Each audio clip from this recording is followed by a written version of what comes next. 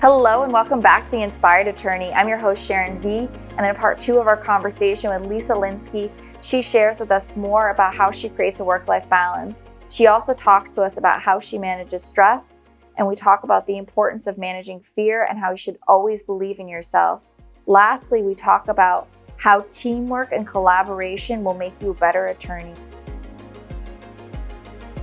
When you were starting to craft your work-life balance, so to say, how did you deal with the fears that came up with creating that balance?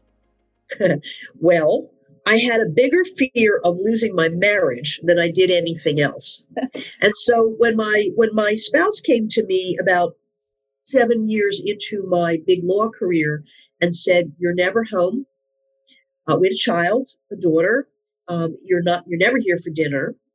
By the time you leave in the morning, we're just getting up. And when you come home, we're asleep. This isn't working. I feel like a single mother, and I don't want that." It was a real blast of like cold water in the face kind of moment.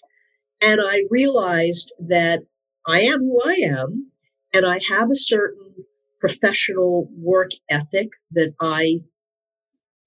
to be me, I have to live up to that. But there had to be some give and take. And I really needed to carve out time where I was home a few nights a week for dinner, even if it meant coming upstairs to a home office and continuing after our daughter went to sleep. But really showing up because I wasn't. And I don't say that with any pride. I say it with great humility because I think it was a mistake.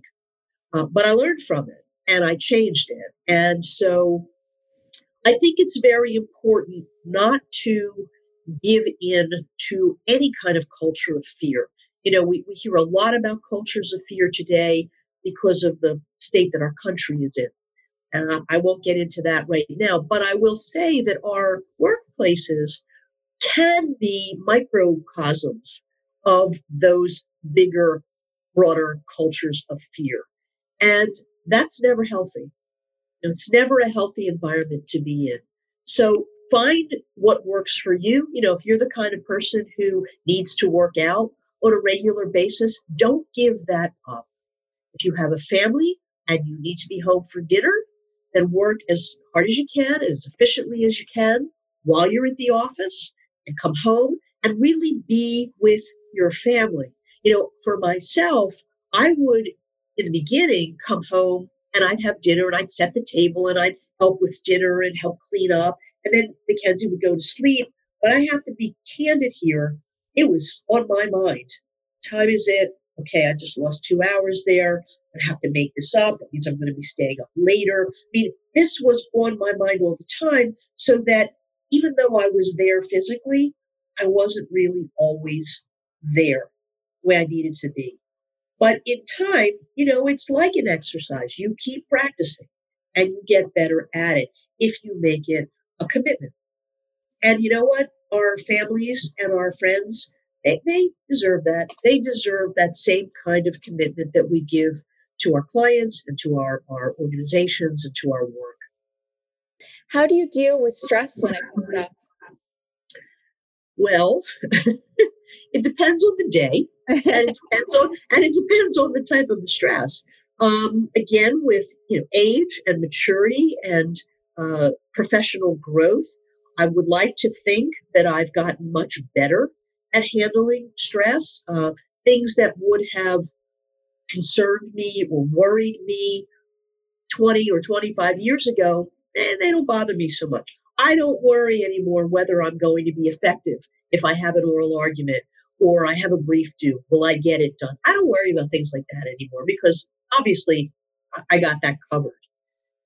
But if I'm facing a deadline, which I, as a litigator, I often am, and I have too many things on my plate, it can get stressful. Let's be honest, it can get stressful. What do I do to counter that? I meditate. I have a daily meditation practice that I swear by, and I think has been instrumental in keeping me grounded, centered, and reminded of what's important, and also reminded that the work that I do, I'm very fortunate to get to do it. Sometimes when we're stressed out by work, we think, oh, I hate this, or I hate this job, or I can't wait till this assignment is over, or this brief is in. What I've learned, particularly through this meditation practice, is really be in the moment. So if you have a deadline on a brief, or you're preparing for a trial or a deposition, try to embrace it and try to enjoy it, because it won't always be here. For all of us, for any number of reasons. It's not necessarily always going to be there for us. So enjoy it while you have it, and try. It's like worry.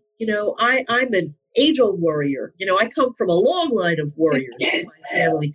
But over time, I've come to learn to let a lot of that go, because it doesn't really get you anything positive, anything productive. For some people, worrying may be the jolt they need to get started if they're procrastinators. That's not my way. I'm not a procrastinator. I think worry, like stress, is their habits.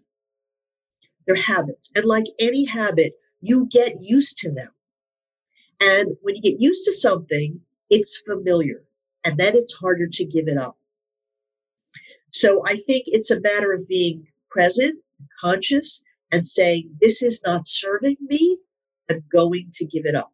And then taking those baby steps to give it up. In terms of taking those baby steps, because oftentimes, and this is somewhat what we're all dealing with right now, how do you push past the uncertainty of, is this going to work, or just uncertainty in general about the moves that you're making? Yeah, I think it's probably one of the biggest human mistakes to look for certainty in our lives, whether it's our personal lives, our own health, our professional lives. Nothing is certain. Nothing. I've heard so many people speak about the pandemic and all of the multi-layers of implications, whether it's jobs or personal finances, health, our healthcare system. The pandemic has exposed so many vulnerabilities in our modern society. And I've heard in those conversations people saying, I just feel like everything is so uncertain, as if that's a new revelation about life. Guess what? It's always been this way. It's always been uncertain. We don't know what's going to happen from this minute to the next minute. We don't know. And so, for me, and I guess this circles back to the question about handling stress, I'm a woman of faith. It's very important to me. I realize that doesn't work for everyone, and that's fine. But for me, having faith in something outside of myself, the universe, God, whatever you wish to call it, really helps me to navigate this life and to have sort of this notion of believing and feeling and coming from a place of faith rather than coming from a place of knowing or certainty. Because I once read this book. It was a wonderful book by a doctor. The book was called Kitchen Table Wisdom. And this woman, very, very wise woman, had, from the time she was a child, had just terrible health problems and suffered her whole life.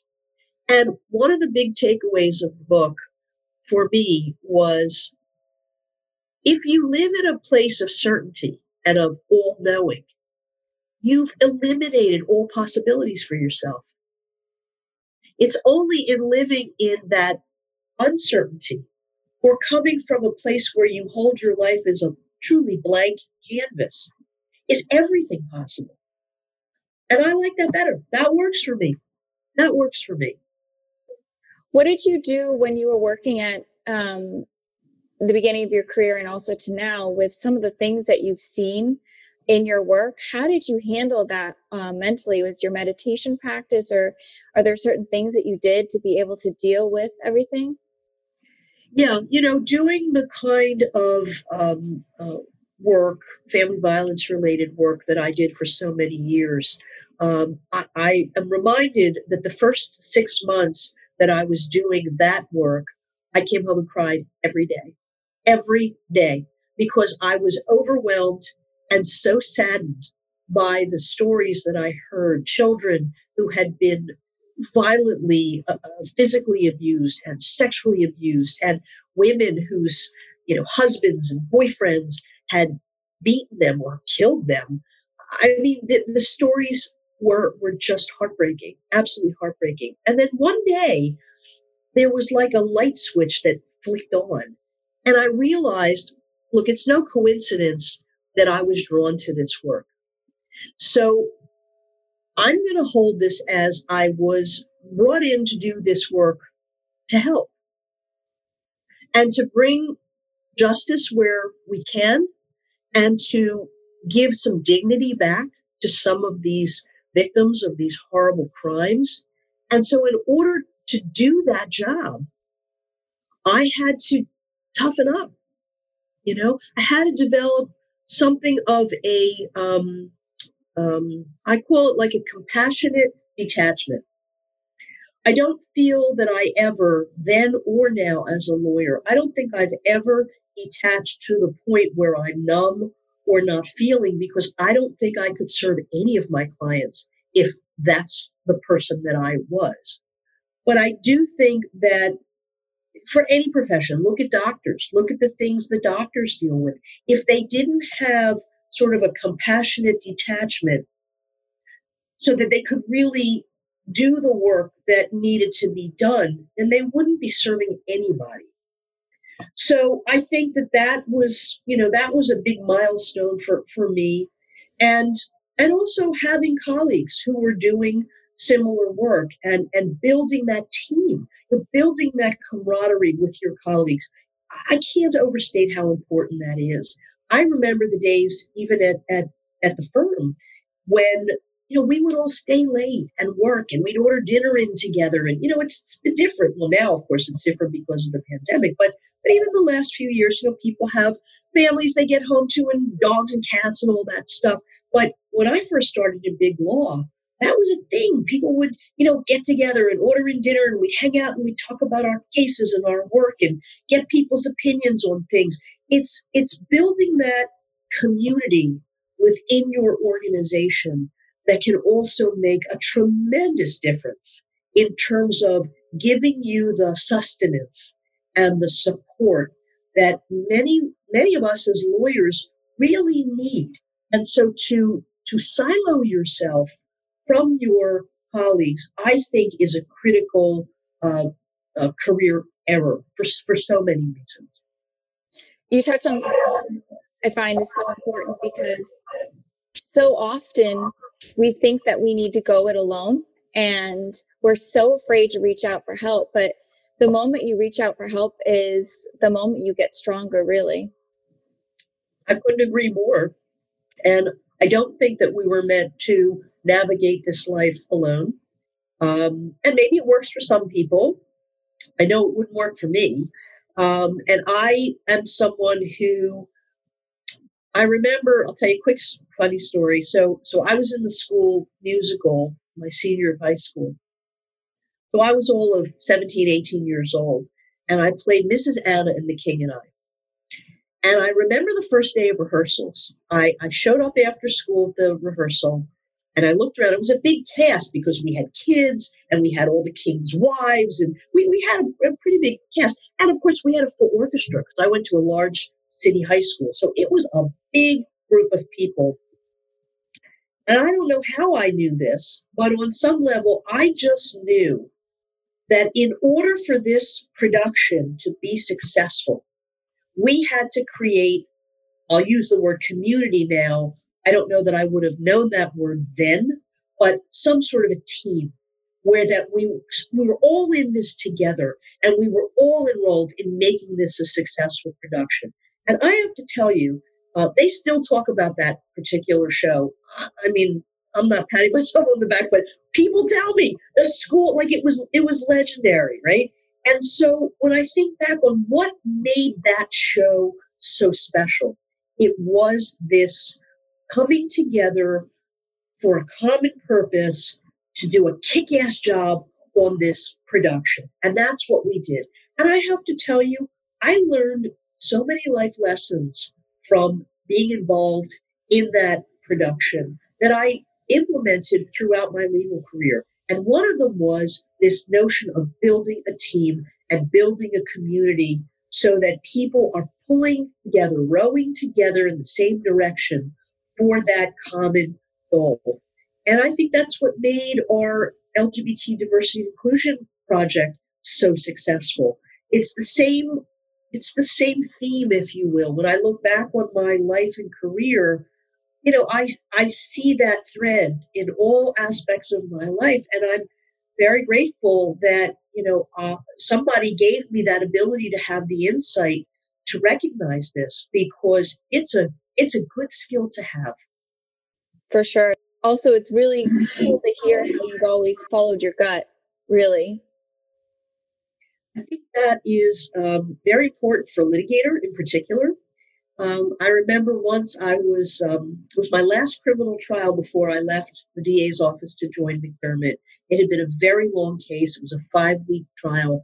And the day of the summations, I had been working on my summation since jury selection, because that's what any good trial lawyer does, right? You start taking notes and you throw them in a file, and then you have everything you need for when you need it. It was a 3-hour summation. A very high profile child abuse case. The press was there. I knew I had to really give a show stopping summation. And as we were breaking for lunch, the judge, who shall remain nameless, said, by the way, each side has half an hour for summation. I was passed out. So I said, well, but judge, I have a 3-hour summation. This has been a 5-week trial. She said, cut it. I didn't know what I was going to do, because, there was DNA evidence, there were experts, it was a very involved, complex case, and I had to win this case because the defendant in the case was a really bad guy. So I grabbed the judge's law secretary, who knew me and liked me, and I said, look, there's no reason for this. I'll keep it moving. Please talk to her. And he did, and he got each side an hour. But remember, my summation was 3 hours. I remember turning to my colleague, who was my first boss in the DA's office, and saying, how am I going to do this? And she looked me in the eye. She said, no one knows this case like you do. Forget your notes. Forget what you wrote. Just do it. Best summation of my career. It was the best summation of my career. And it was a matter of just getting up there, speaking what I knew, and putting my heart into it. And that makes a difference, let me tell you, because you can prepare all you want. At the end of the day, stuff happens, and you kind of have to go, okay, just gonna go to plan B. And that's what happened there. And that too was a very important lesson about being on your feet, trusting your gut, knowing that you got this. All very important, particularly if you're doing any kind of trial or litigation work as a lawyer. Wow, that's such a cool story. What do you think, because now we're dealing with this global pandemic, and also a lot of things have happened within the last few months, especially in the United States. What do you think that we can really learn from what has been happening? Oh, gosh. I think that we're still learning because we don't know where this is going to, or how this is going to end. I would hope, I know for me, I've certainly engaged in this exercise and continue to do so. I would hope that most people have taken the time that the pandemic has afforded most of us, being home, being with our families. I would hope that people have been in a phase of contemplation about their lives, about their careers, about what matters, what really matters. Um, Maybe take away from it a sense of, we don't have to be this rigid. It's like getting up and, getting on the train, going to the office and doing your work in the office. I have always been a proponent for some remote work arrangements. And I have to say, I'm more productive than ever being home. I don't have to deal with the commute. I put on my shorts and my t-shirts every day. I go into my home office and I don't have the same kinds of distractions or interruptions that I might have when I'm in the city and in my office. And there's a calm, notwithstanding all the uncertainty and notwithstanding all of the heart-wrenching stories that we've heard of country men and women who have died and been sick, and the countless number of Americans who have lost their jobs and don't know what they're going to do. I mean, I don't mean to in any way diminish that the country is in trouble. For me personally, I have felt that this has been a break that I certainly would have never taken had it not been forced upon me. I have come to think of it in some ways, notwithstanding that I'm busier than ever and I'm billing and I'm in the middle of a litigation as we speak that's being done by Zoom. Notwithstanding all of that, it feels like it was something of a sabbatical, maybe a sabbatical from our regular routine. And it's been important to take that time, and it's important to sometimes stop working a bit earlier, or get out and take a walk, or sit with a neighbor and chat. Things that I never seemed to have the time to do when I was commuting and going to the office. So, I mean, those are a few small scale examples. My hope is that out of this, we will make big changes. Big changes not only in the legal profession, but big changes in our country and in our world. We have a lot of things that are broken that need our attention. And lawyers, we're in the unique position of really being able to have an impact and to effectuate that change. That's why I love being a lawyer. And it's why I went into the law, when I decided in eighth grade, this is it. This is where I'm going. And I never looked back. And I don't regret it. Not at all. Incredible. Notwithstanding what we've spoken about already, but if you had any feedback or advice for your colleagues, what would you say? About getting involved in the legal profession, or just in general? If you were to speak to our community, what would you say? I would probably say challenge yourselves and don't be afraid. Most people are wrapped up in, these conversations in their heads about, well, maybe I'm not enough, maybe I'm not good enough, maybe I'm not smart enough, maybe I didn't go to the right schools, maybe I don't come from the right socioeconomic background, blah, blah, blah, blah. You can fill in the blanks. You get the gist. I think that all of that is sheer nonsense. I think that we are self-determining human beings in a lot of respects, not all respects, but in a lot of respects. And I think that if we set our sights on a particular goal, then chances are we're going to achieve it and accomplish what we want. The only thing that really holds us back is us. And so whatever it is that you want for yourself, career-wise, life-wise, don't hold yourself back. Because a lot of what trips us up is this idea that, other people are saying things about us that will prevent us from getting where we want to go. And that's just nonsense. You're the problem. You're the one that's holding your back. You're the one that's got the limited thinking or the negative thinking. Don't do it. Just give it up and challenge yourselves to go further, or to at least go and take steps toward whatever goal it is you've selected for yourself. Amen. You have to be the change you seek. Yeah, I mean, it's a tagline that's been a little overplayed lately, but really, if you break it down, it really rings true. You have to be your own stand for what you want and believe, and hopefully it aligns with the betterment of humanity.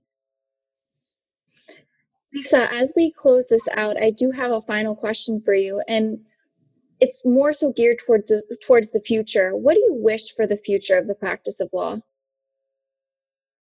Wow, that's a big question.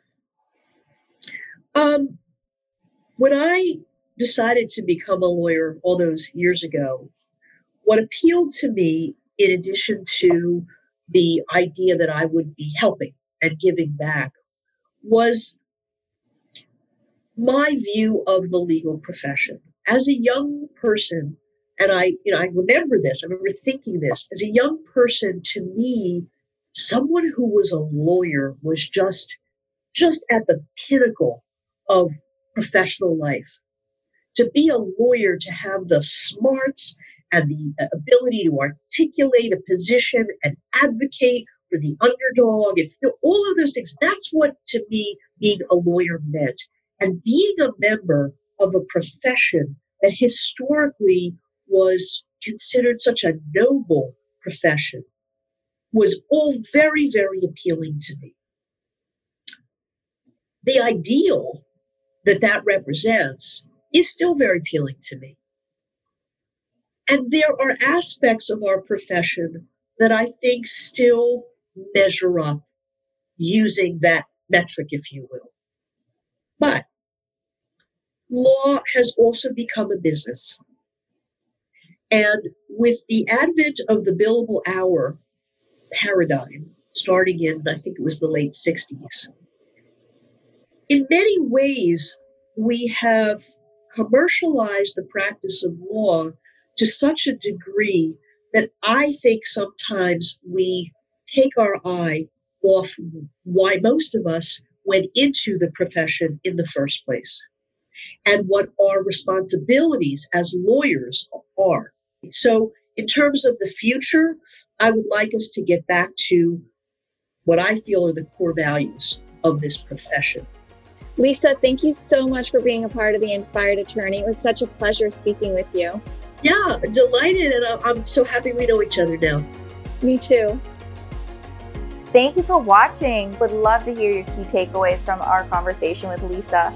Also, if you want to be notified when the next episode is released, if you're watching on YouTube, please hit the subscribe button and the little bell so you do get a notification, or follow me on Instagram, Facebook, or LinkedIn.